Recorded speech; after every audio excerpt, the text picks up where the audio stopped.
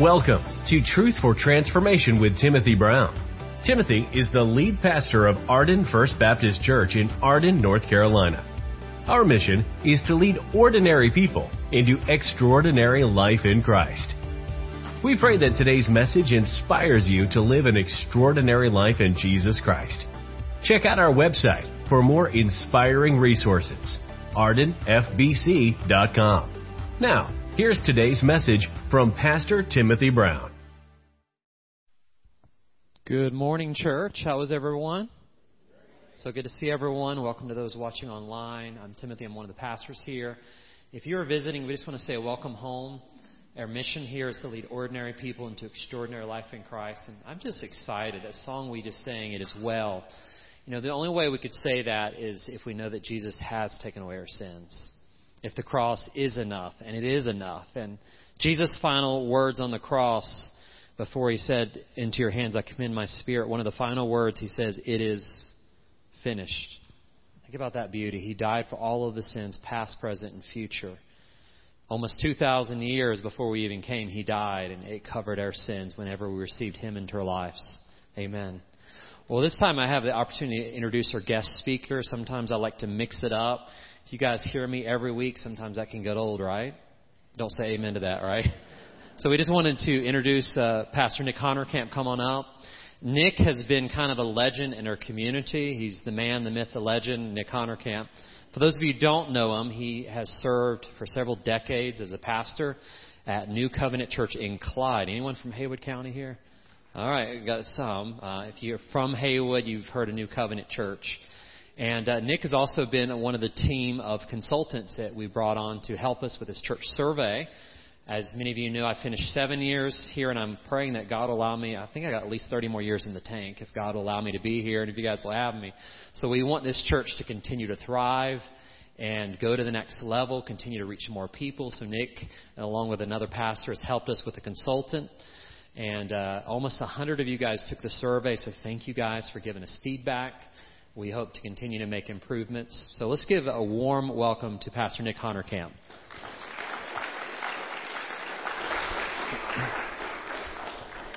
Good morning. Just to give a little context, did pastor for 23 years. And in the last 2 years, I've been working for ABCCM as their church development director, which means it's my job to go to a different church every Sunday. And so in the last 2 years, we've been to 100 churches in 20 denominations. And I feel like I've had theological whiplash. As conservative as you can imagine, as liberal as you can imagine. But that gives me a great perspective to be able to come and to share some things that I'll be sharing with you guys today. I left that job 3 weeks ago and started a nonprofit, Kingdom Consulting, to help churches. We've had 15 churches die in the last year in Buncombe County alone. And there's real trauma happening in the church world. And as I spent some time with the Lord, He says, you have a unique view. Pastored for 23 years, been in 100 churches, help my churches. And I don't feel like I have all the answers or I'm the expert, but I've got friends at 100 churches and in different denominations that together we can bring the best practices from all denominations to help any church that's in need. And so that's what my hope is to be able to do. I'm going to preach a sermon to you today, and then I want to take a few minutes at the end to talk about the survey, talk about the church assessment, and just give you a little bit of perspective. But if you want to go and turn in the Word, if you want to go to Genesis chapter 32. Also, I want to make mention that I just finished writing a book on forgiveness. Forgiveness is an issue that all of us deal with, and I want to challenge us that as we unpack there's a quote in this book that I think is powerful. It says, "My abuser lives in my head rent free." And when we don't forgive people, the people that hurt us live in our head, and they speak, and they take up bandwidth, and they take up energy. And so it's important for all of us to learn how to forgive. So my wife and my son are sitting over here. They were in the resource center they'll be in the resource center after this service, but they were in the resource center. And they were using my phone to take orders. And my wife just looked at me and said, "Hey, is your phone on vibrate?" And I said, "I don't know." And she said, "Well, we need to make sure you put it on vibrate so you don't get interrupted by you." And I said, wait a minute, I'm a career pastor. Who's going to call me at Sunday at 11 o'clock in the morning? I mean, I should get 0 phone calls this morning. So if you interrupt me, that's fine, but I don't want to interrupt myself. Today we're going to talk about 6 ways to wrestle with God and win. How do you wrestle with God and win? And I'll cut to the chase and say this to you. The only way you can win against God is if you're fighting with God for God's purpose. Okay? So the way we win with God is to wrestle with God until God works His purpose in our life. We're going to talk about Jacob. And what's really interesting is Timothy asked me to come preach. Well, he's had me, I want you in general to come sometime in April. But about a week or so ago, he said, okay, I want you to come this Sunday. And we're in a sermon series called When God Changes Your Name. And I said, Timothy, do you know that I've changed my name? That I don't have the same name that I had at birth? And he says, no, I've never heard that story. And I was like, great. Well, I'll tell you all the story about why I changed my name and how that happened later in the sermon. So stick around for a second. Before we read the scripture in Genesis chapter 32, we're going to talk about Jacob's name being changed to Israel. Let me just give you a backstory, some context about Jacob. You remember Jacob was one of 2 twins. And if you'll remember, Jacob and his twin brother Esau would wrestle with each other in the womb. I mean, it was so troubling to Rebekah that Rebekah said, Lord, why are these 2 kids inside my stomach constantly wrestling with each other? And God gave her a prophetic word that these were going to be 2 different nations. And so the trauma and the turmoil in Jacob's life is real. It started before he was even born. And then, of course, we know the story that Esau was born first. And Jacob reached out and grabbed his heel as he was coming out. And the name Jacob means heel grabber, supplanter, cheater, and I'll get to that in a minute. But he reached out and grabbed his brother's heel as he was being born. We know that Jacob ended up stealing Esau's birthright. He ended up stealing Esau's blessing. He tricked his father into thinking that he was really Esau. He then left and he went to his uncle Laban's house. While he's at Laban's house, he ended up tricking Laban and stealing a bunch of his flock with the striped and speckled and black flock that he had created. Even when he left Laban's house and didn't tell him he was leaving and just took his kids, his grandkids, a bunch of his stuff and just left. In fact, his wife Rachel ended up stealing Laban's gods, his statues, his idols. And then the last thing is right before this moment where Jacob's going to wrestle, the reason he's wrestling with God is he's running from Laban. And Esau hears he's coming, so Esau comes out with a bunch of men with him. And now Jacob's trapped between Laban and towards Esau. And as a last-ditch effort, he sends a bunch of flock ahead of him to give as a gift to Esau, otherwise known as a bribe, to bribe his brother, to give him a gift so that he doesn't harm him. Everything about Jacob's life is to cheat, to steal, underhanded, to get ahead. He's working from a poverty mentality that he's not enough. He's not enough. He's got to try this or try that. And he's willing to do whatever it takes. And that matches his name. His identity matches his name. So if God is going to change him, God's going to have to change his name and his identity. And that's what's getting ready to happen in Genesis chapter 32. So this is what it says.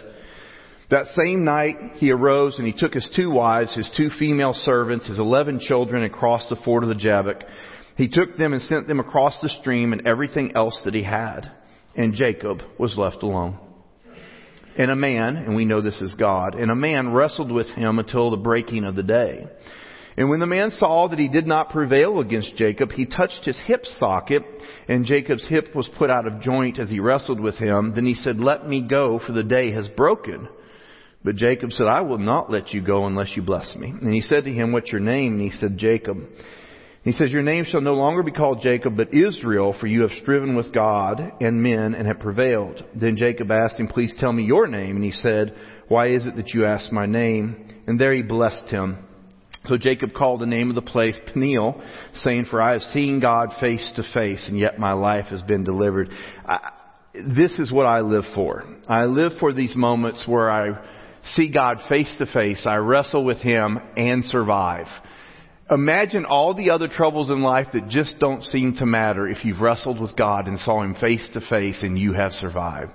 And I think I used to say this a lot about the children of Israel when they used to pine about, Egypt and, those things. And you're not all the way out until you're all the way in. Until you've tasted of the promised land, you're going to tend to look back on the good old days with some level of joy, desire. And I think for us Christians, we've got to not just get out of sin, get out of our old man, but we need to get far enough into the blessing and the goodness of God that we lose desire for the things of the earth, the things of the flesh. And a lot of Christians are not all the way in, so they struggle with being all the way out. Just a thought. The sun rose upon him as he passed Peniel, limping because of his hip. And I always say this, never trust a leader that doesn't have a limp. If they've not walked through some stuff, of some failures and disappointments, if they've not survived some things, they're still unproven. But if they can walk with a limp and show you the problems that they've had in their life, their failures, their disappointments, if they can look back and say, oh, but my God is a good God and He knows how to redeem, that's the kind of leader I want to follow. Not someone who distances themselves from their failures and disappointments that they've come through, but can gladly boast in the power of God to bring us through the hard times of life. I trust a man who has a limp, who's wrestled with the Lord and walked away. Therefore, to this day, the people of Israel do not eat the sinew of the thigh that's on the hip socket, because he touched the socket of Jacob's hip on the sinew of that thigh. So we look at Jacob's name. It means heel grabber, supplanter, cheater. And this sets his destiny. This impacts his whole life. Now, the scandalous thing about what I just said is who gave him that name? Good old mom and dad. Cheater, it's time for lunch. Come on in, cheater. Hey, cheater, it's time for school. Let's get you dressed and ready for school. Can you imagine? Can you imagine if that's what your name was? And again, it's what happened in the womb. But still, as parents, we've got to be careful what we call our kids and careful what we say. I know a person right now whose father is a pastor.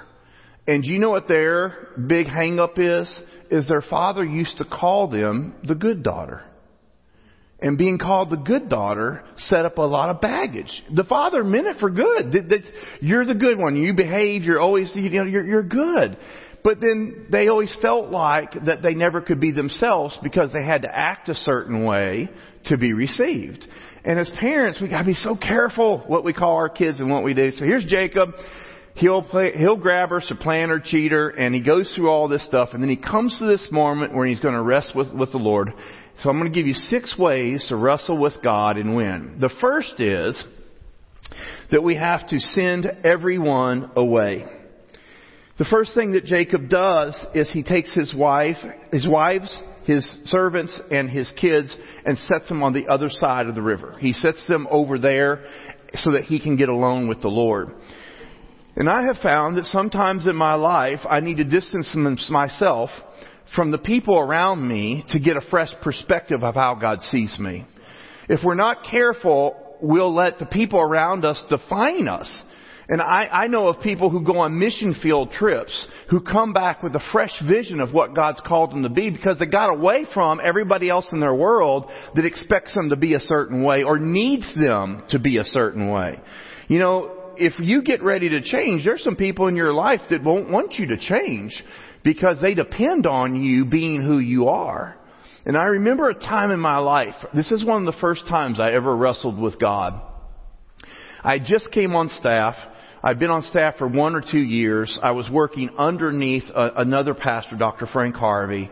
And for whatever reason, I was learning what it meant to be a pastor, dealing with the challenges, the expectations, all the stuff that comes with being in the ministry.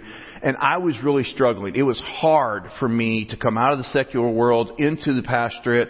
And I just didn't feel like I was doing a very good job. My pastor was not happy with me. The rest of the staff didn't seem to be happy with me. We had 2 little kids at the time. Tina wasn't happy with me. Nobody was happy with me. Have you ever been in a season in your life like that where it feels like nobody's happy at all with you? So I did the only thing I needed to do. This is about 30 years ago. I rented a little motel room in Black Mountain. No internet, no TV. I just took a boom box. That dates me a little bit. Boom box and some cassette tapes, some worship tapes. And I just went and I sat alone for 3 days with the Lord.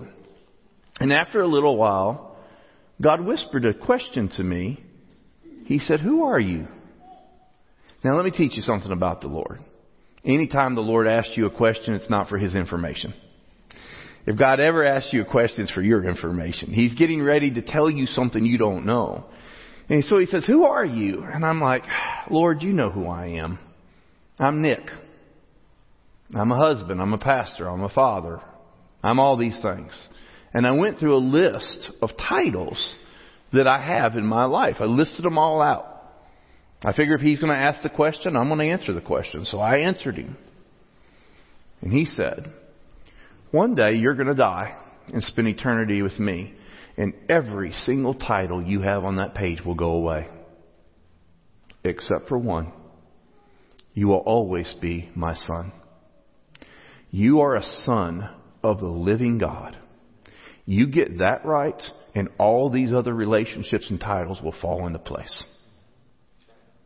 Start there. Please me. Build your ministry around serving me and pleasing me and not pleasing people. And you'll be wildly successful.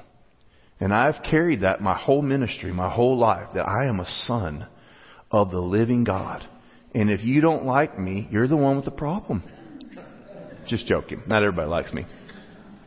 But part of wrestling with God and winning is setting the people in our lives away from us, so they don't keep redefining who we are, and we get a chance to sit with God.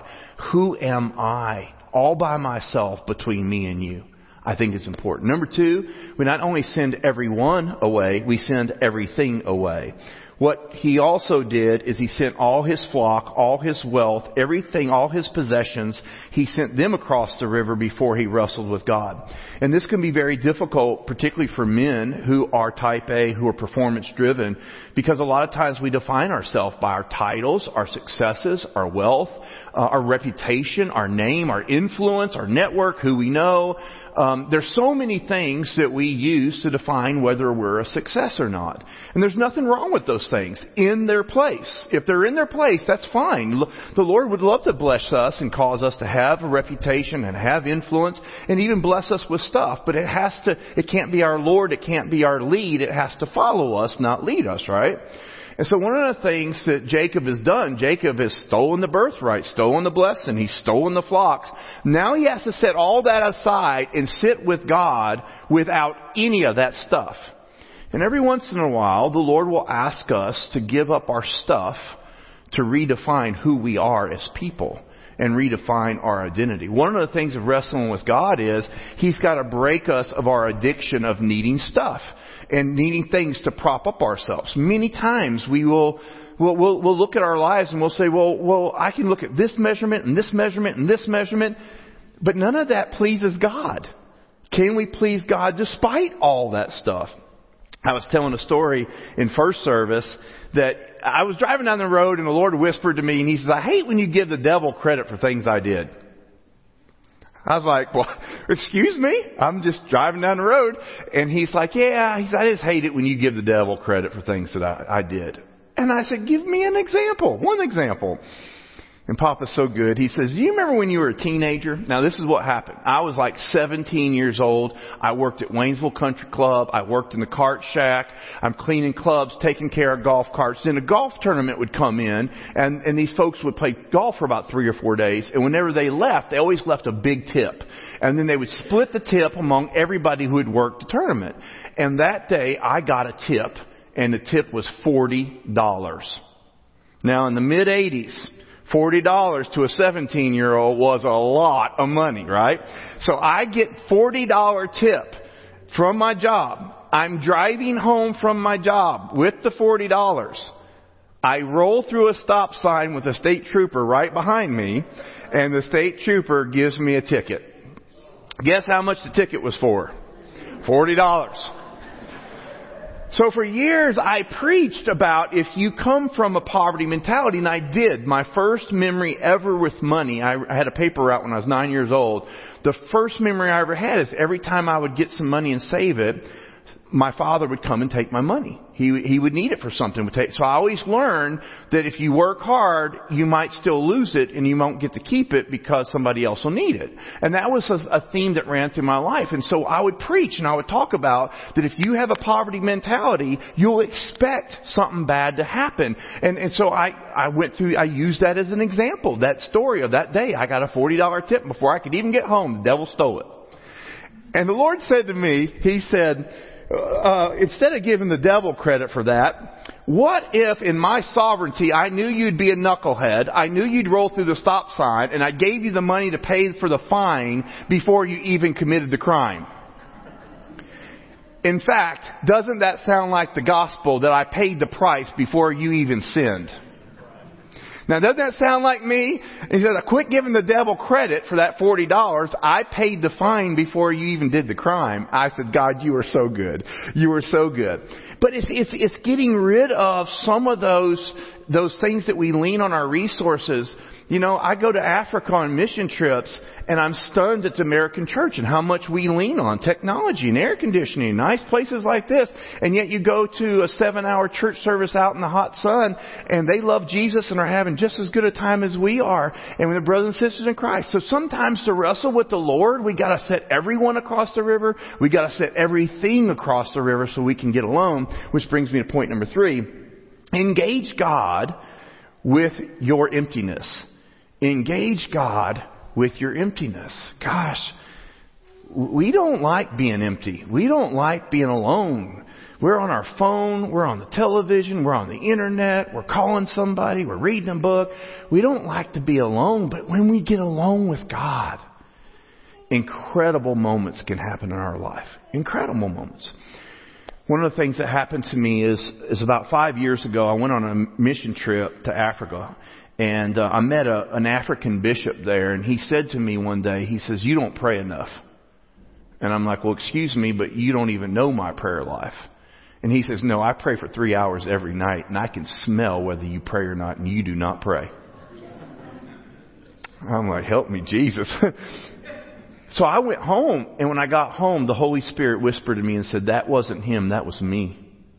I want to teach you how to pray. I need you to give me an hour a day in the sanctuary for 40 days. And I said, okay. Now I'm a type A, go get 'em kind of guy. I got a to-do list right now in my notebook for today. And yet the Lord's like, I don't want you to bring a notebook. I don't want you to bring your Bible. Don't write a sermon. You're here to spend an hour with me in prayer. And at first I was like, what are we going to talk about for an hour? I mean, a whole hour. At the end of those 40 days, I, with great joy and satisfaction, told the Lord, we did it. It's over. He said, yeah, now I want 2 hours a day in the sanctuary. I said, there is no way. I have too much responsibility. There is no way I can give 2 hours a day. I just can't do it. There's just no way. But I did. And so I started praying 2 hours a day.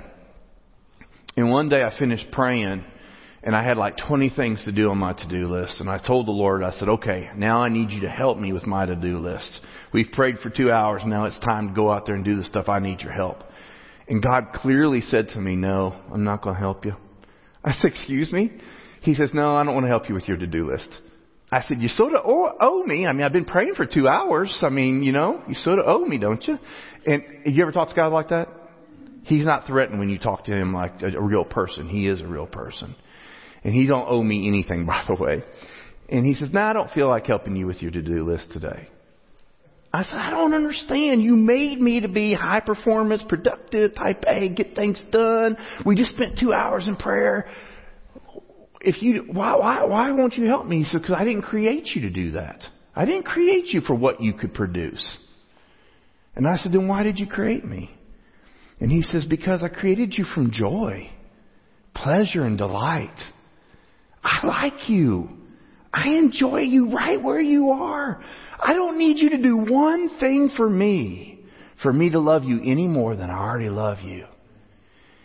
Folks, I prayed long enough that I experienced the pleasure of God for who He made me to be. That has nothing to do with what I can produce. There is a place in emptiness that if you sit long enough, He shows up. And He touches something in your life that you no longer need success anywhere else because you know the one God of all creation is madly in love with you and enjoys you for just being you. I didn't quite understand that till we had our first grandbaby. But if you've had any grandkids, you got grandkids? Oh, they're the joy of the world, aren't they? I'm telling you right now, that little one walks in, whatever he wants, he can have. Pops just wants to be with him because I just love everything about him. And Papa one day said, I feel that way about you. And I said, that's so hard for me to believe that you feel that way. But he does, and he feels that way about you too. Prayer is not just about getting answers. Prayer is about discovering who God is and who you are in relationship to God. Number 4, we've got to wrestle past the night. Wrestle past the night. If you remember in this story, God says to him, okay, let's stop wrestling. The night's ended. The day has come. Daytime's here. Let's stop. And Jacob wisely says, nope, I'm not stopping just because the day has come. I won't stop until you bless me.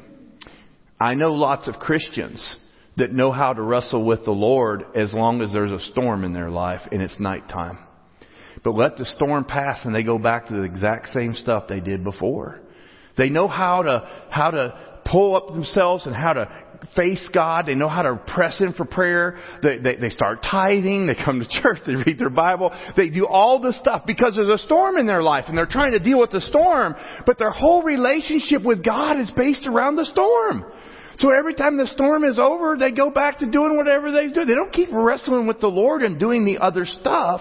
They wait till the next storm and then another storm comes.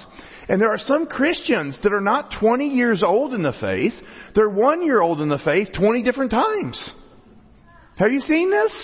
And they're like, well, I've been saved for 20 years. Yeah, but you've not gotten past first grade because we quit whenever the storm leaves. We're supposed to stay engaging with the Lord beyond the storm because our life is not run by the storm. It's led by the Lord. And Jacob said, I don't care if it is daytime. I don't care if the storm's past. I'm not leaving here without a blessing from you. And I would encourage us as Christians is learn to wrestle with the Lord even when there's not something that you have to have move, something you have to have happen. Because God is a good, good God. I was talking to somebody recently and they said, I trust in God's sovereignty, but I do not trust His goodness. Wow. I said, have you even met Him? If you've met Him, you know He's good. He's a good, good Father. And sometimes you got to wrestle past the night and find out that He's a good, good Father, even when circumstances don't look the way that we want them to look. I have somebody in my world right now that I love dearly who told me that they fired God because they've had a painful thing happen in their life. And they just said, this painful thing happened that God could have stopped, but He didn't stop it. Now I'm taking the steering wheel back from my life. I trust the Lord to go and fix that. I trust the Lord that He will walk with that person long enough to where that person changes their mind over that one circumstance. And that person finds out that God is a good, good Father. In this book, one of the things I talk about is the two hardest people to forgive is yourself and God. It's hard to forgive ourselves from the mistakes that we've made, but it's also hard to forgive God sometimes when things happen that we don't understand. And what I would propose to you is this, is that God created a perfect world and a perfect plan. But when we invited sin in, sin began to destroy everything. And now we live in a fallen world where there's natural disasters, there's disease and pain and bad things happen to good people. But it doesn't speak to God's character. God hasn't changed. We welcome sin into our perfect little world and we begin to destroy it. And there's consequences with all that. But I will say that God is a good, good Father. There's a story I tell every once in a while. I went to a wedding and there's an old preacher and he was praying over the couple. Sweet Jesus, sweet Jesus, sweet Jesus, bless this couple. Sweet Jesus, sweet Jesus. Oh, sweet Jesus. And he said sweet Jesus like 40 times. So after the sermon, after service, I went up to him. I said, excuse me, sir, I've never heard a preacher pray like that. I mean, you said sweet Jesus like 40 times. He's an old mountain preacher. Hey, he said, well, son, if you've ever met him, you know he's sweet. And I said, that's a good sermon right there. That's the truth. If you've ever really met Him, you know He's sweet. If you ever really met Him, you know He's good. Wrestle through the night and keep wrestling until He blesses you. Number 5, wrestle past the pain. And Jacob wouldn't give up even when God touched his hip socket. I know people who have served the Lord faithfully until a pain stole their joy. And now they can't get past the pain. They just can't get past it. Their whole life right now is defined by that one pain. I'm not saying it's not valid. I'm just saying God is bigger than that. I'm just saying God is, I'm going to make up a word. He's gooder than that.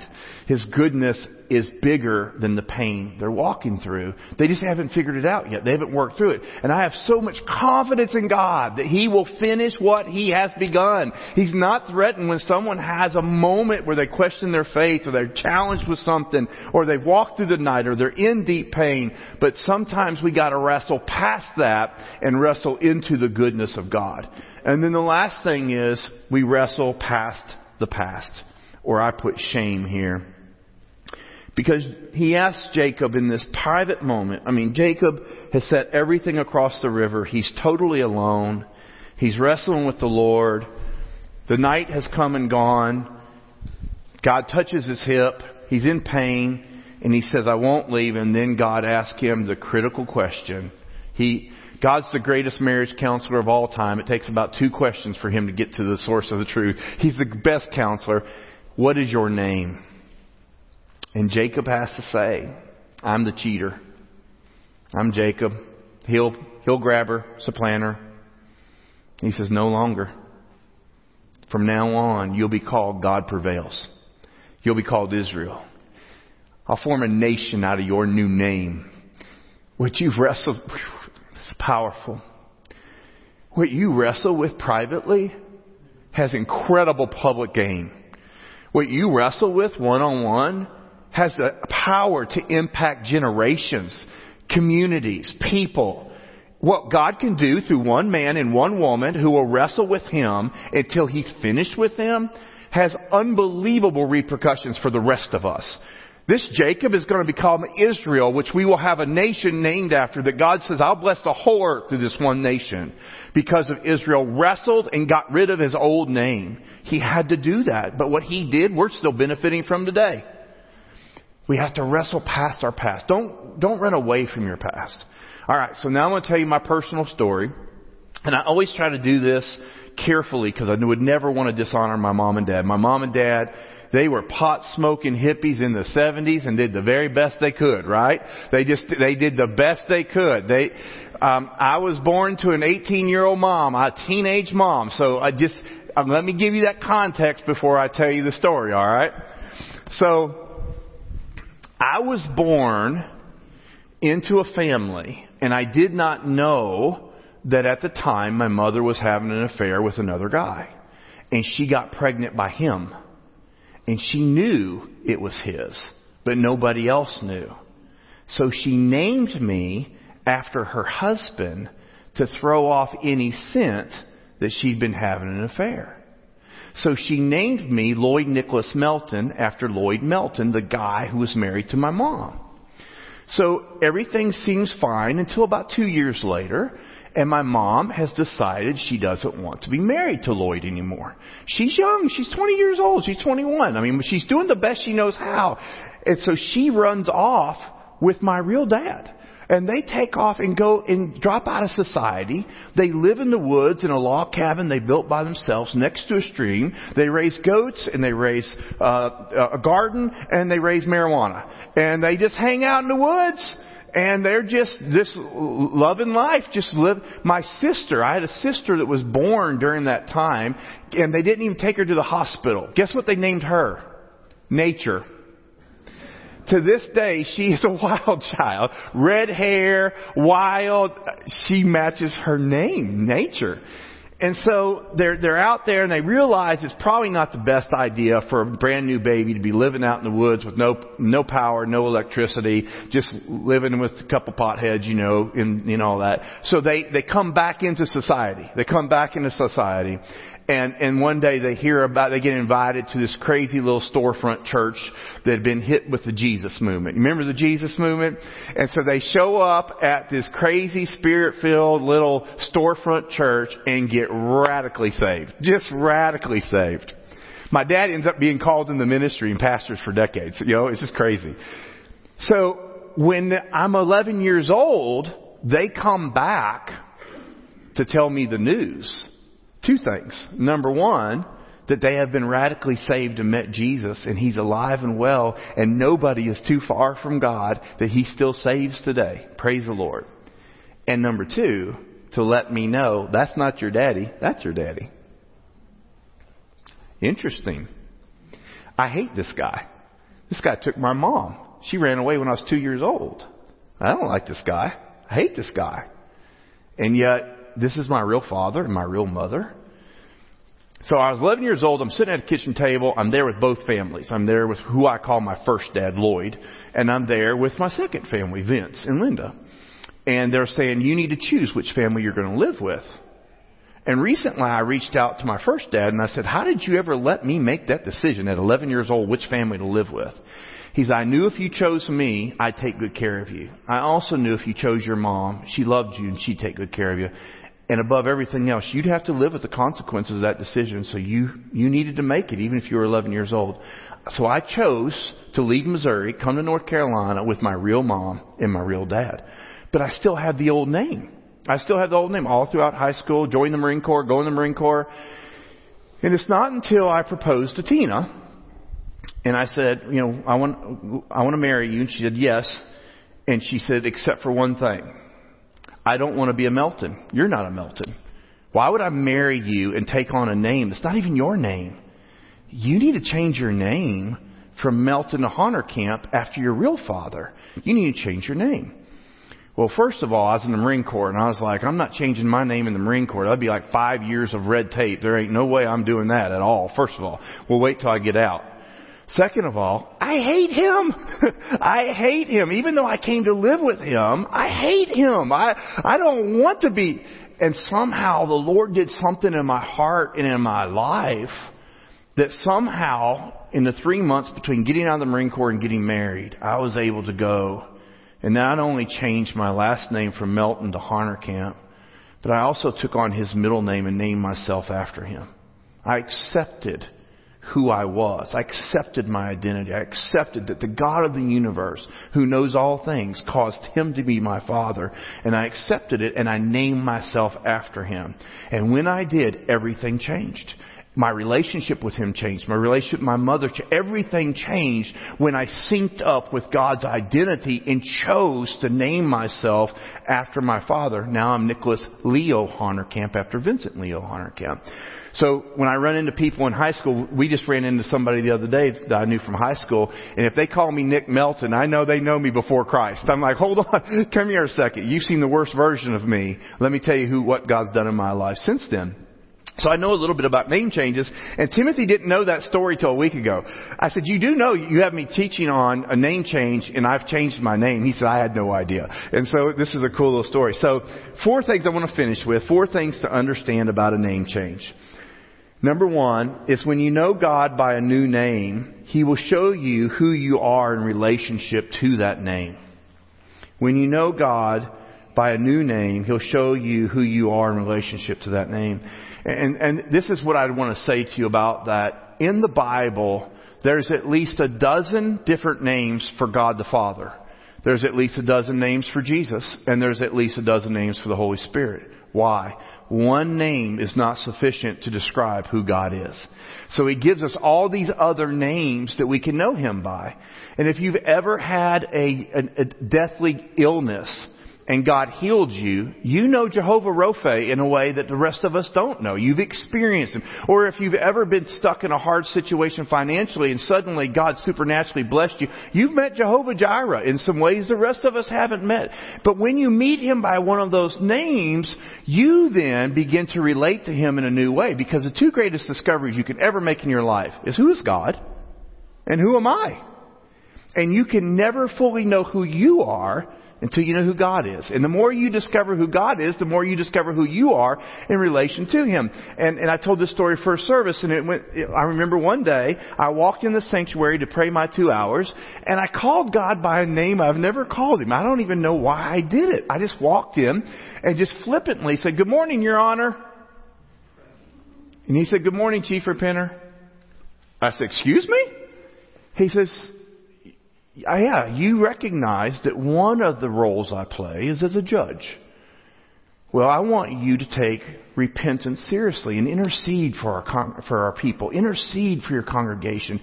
Intercede. When you come in here to pray for 2 hours, as part of that, would you take time to really understand my heart for my people? And would you intercede for people you know that are struggling? And I said, wow, I never knew. I knew I was called to preach. I just didn't know I was called to intercede. But if you truly know that God is your honor, the great judge of the universe, what I can do for you is I can simply sit with the Father and I can intercede for whatever's going on in your life. And He said, I want you to take that seriously, not just preach the word to all the people. Come to me and talk to me about your people. When I was a pastor, we had prayer cards, and I prayed over the prayer requests. And He said, bring them to me every week. I don't want you to delegate that. And I would say most pastors need to delegate that. But for whatever reason, the Lord said, in this season, I want you to pray for those, and I want you to bring and intercede. So when we know God in a new way, it helps us to know how we are to relate to Him. Number 2, a change in name always brings a change in identity. Jacob's problem was not his name. It was not even his behavior. It was his identity. It's how he saw himself. And despite himself, he wrestled with God, and God gave him the name Israel, which means God prevails. God overcomes. And so Jacob had focused his whole life on his lack, on his deficiencies, his failures, and his needs, only to meet God of the universe and realize you're bigger than all of that. Why am I focused on my weaknesses and my failures when I could focus on the God that prevails and overcomes all things? And so when our name changes, it also changes our identity. Number 3, God only brings up your past to squeeze your future out of you. Think about this for a second. Jacob is fleeing Laban, who is his present. That's his present problem right now, is Laban. Laban's coming after him. And now Esau hears he's coming, so his past, Esau, is coming. So he's got his present in Laban. His past in Esau have got him trapped. And I want to tell you something. The Lord will sometimes bring up your past. It is not to shame you. It's not to embarrass you. It's not to hurt you. It's not to harm you. The only time that God ever brings up your past is to trap you between your past and your present to squeeze your future out of you. And what He's doing right here in this moment is He's trapped Jacob between Laban and Esau so He could get Israel out of him. And if the Lord ever brings up your past to you, it's not for harm, it's for good. Pause there and say, Lord, why are you bringing up my past? I'm not that person anymore, because there's a blessing there that you've not walked in yet. There's a promise there that you've not seen yet. There's something in your future God's trying to bring up by bringing your past and your present together to squeeze that out of you. Okay? And number 4, last thing, is a change in name always brings a change in relationship. Ask any woman who gets married and takes on her husband's last name. There's a change in relationship when you take on a new name. And so it's important that when we look at the names that God might call us or the names we call Him, it causes us to have a deeper relationship with Him. The more I know Him and His names, the more I can relate to Him. So my hope today in preaching that sermon is that you will make time to wrestle with the Lord. That you will find some time to sit and say, Lord, what are some questions you'd like to ask me? Lord, what are some things that are holding me back that I've never surrendered to you? Lord, how could I create a day to just go out in the woods and go on a hike and just walk and talk with you and get used to your voice steering me and guiding me? My hope is that all of us in this room will be inspired to wrestle with the Lord, knowing He's got something good He wants to bring out of us, for our good, but also when we wrestle with Him, who else is going to benefit if we win this battle right now? So I'm going to pause there for a second and let me move forward to the survey and the church assessment and talk about that for about 5 minutes. So I told you I've been in 100 churches in the last 2 years, and I can tell you there's only 2 kinds of churches that will do a church assessment. It's either a church that is desperate and is about to go under and have tried everything they know and there's nothing else to do. So they're willing to bring in some outside help to sort of say, can you see some problems that we can fix or we can change? That's one type. The second type that will invite in an assessment is a church that's a really good church that's not satisfied with being a good church. They want to be a great church. They want to be the best church they can be. And that's what this church is. My wife and I have been here several times in the last 2 years. It's always, and let me tell you some things we learned. Well, first of all, the process was this. Myself and another Baptist pastor came in. We interviewed the staff. We interviewed the elders, interviewed the deacons. Then we did a survey of the whole congregation, and about 100 people filled out the survey. And then we did some demographics around the church, and then we came back together and provided a full report to Timothy and the elders about what we've seen, what we feel like the strengths and the weaknesses are of the church. So let me take a few minutes to talk about some of the strengths. You all have a very friendly church. My wife's nodding right now. As soon as I said that, I saw her out of the corner of my eye. When we come here, we feel warm. We feel welcome. There's some diversity in this church. Not everybody looks exactly the same, and that makes you feel a little welcome. If you're a little quirky and a little weird, you feel like, hey, maybe there's hope for me here. And so you come in. I remember we were here about 6 weeks ago, just came on a Sunday morning to see what we could see and, how the service ran, see if we were greeted, parking lot, all that kind of stuff. And we were sitting over there, and a woman came up and greeted us, and she said, "Are you a visitor?" I said, "Yes." She said, "Is your first time with us?" I said, "Yes, it's my first time."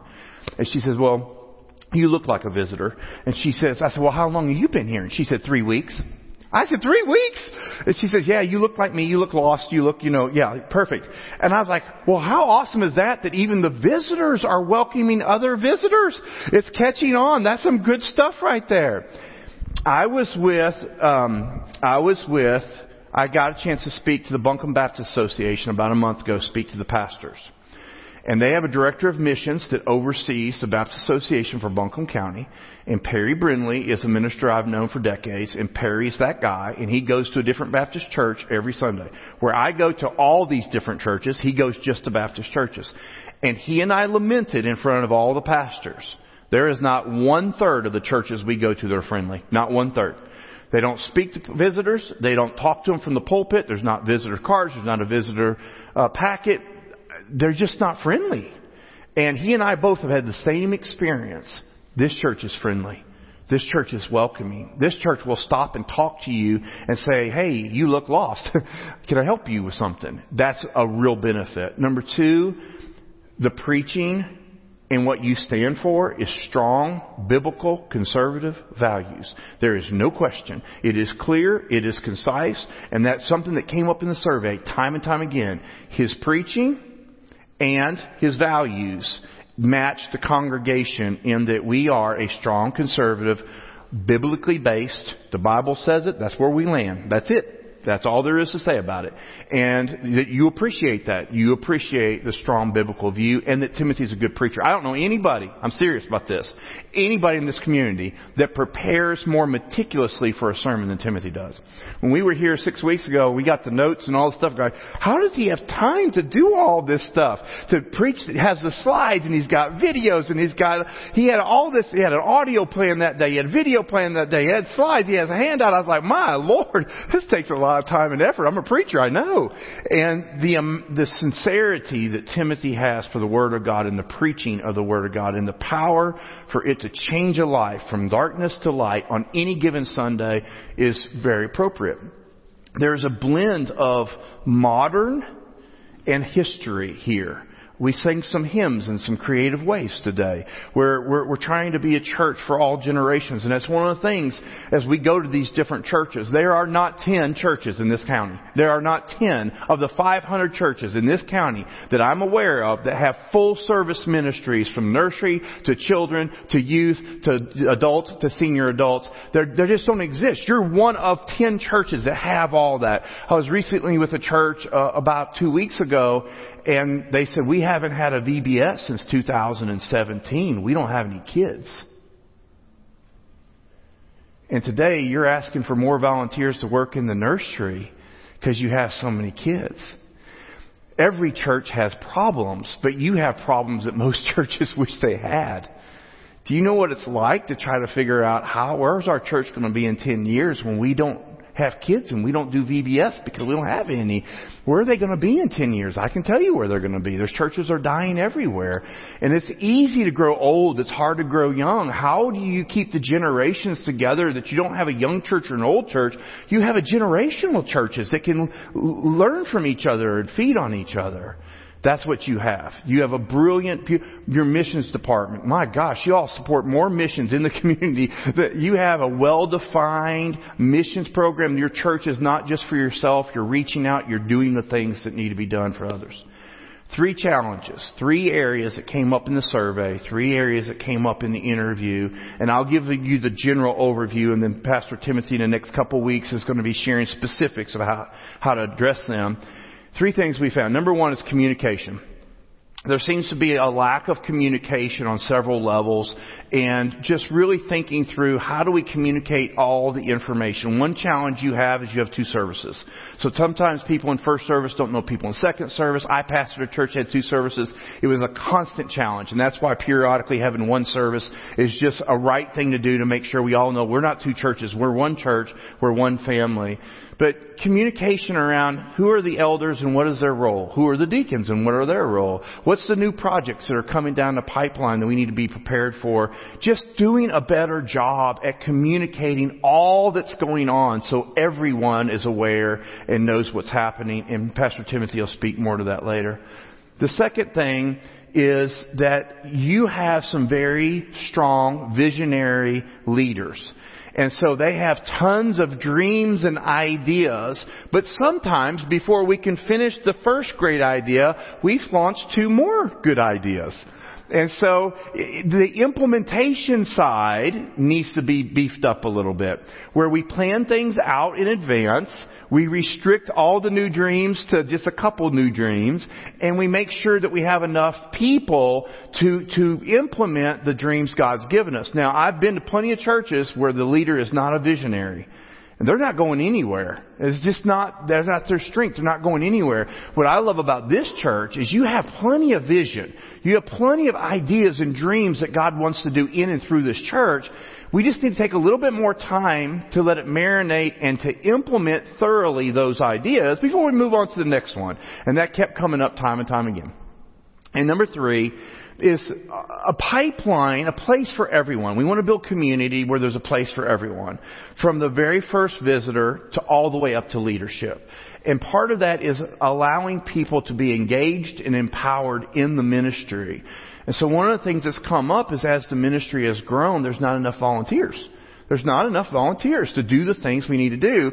Somehow we need to make sure that we're engaging everyone, finding out their skill sets and their strengths, and offering them a place on the ministry team to make a significant contribution that will cost you very little because it's something you're already good at. And so these are the 3 things that we're going to be working on, we're going to be talking about in the next couple of weeks.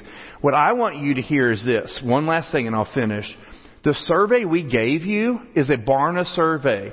Barna is the leading standard on Christian data anywhere in the world. So Barna does all this sampling, all this research, and they feed us pastors all kinds of information about trends that are happening in the church world. They are the undisputed expert. This was their survey that we gave you. And what they do is once we give you the survey is they measure this church against every other church that's ever taken that survey. And they have like 6 categories. You all scored in the highest category. You all scored in the highest category. Yeah. By questions that you had were, how often do you read your Bible? Do you tithe? Do you talk to people about Jesus? How often you go to church? All those questions got measured against all these other churches. And you were in that top category with room to improve. And that's the place you want to be. We want to be a good, strong, healthy local church with some other ways we can get better. And that's where you are right now. And I applaud Pastor Timothy and the elders for being willing to open up. Obviously, there were some comments that we learned some things from, that we were able to listen at and hear. There were some trends that we saw. And so thank you for your participation. Thank you, Pastor Timothy, for trusting us and letting us come in. And you're a wonderful church. And I'm proud of Timothy, but I'm also proud to be a partner with you in the ministry. So thank you so much. Timothy.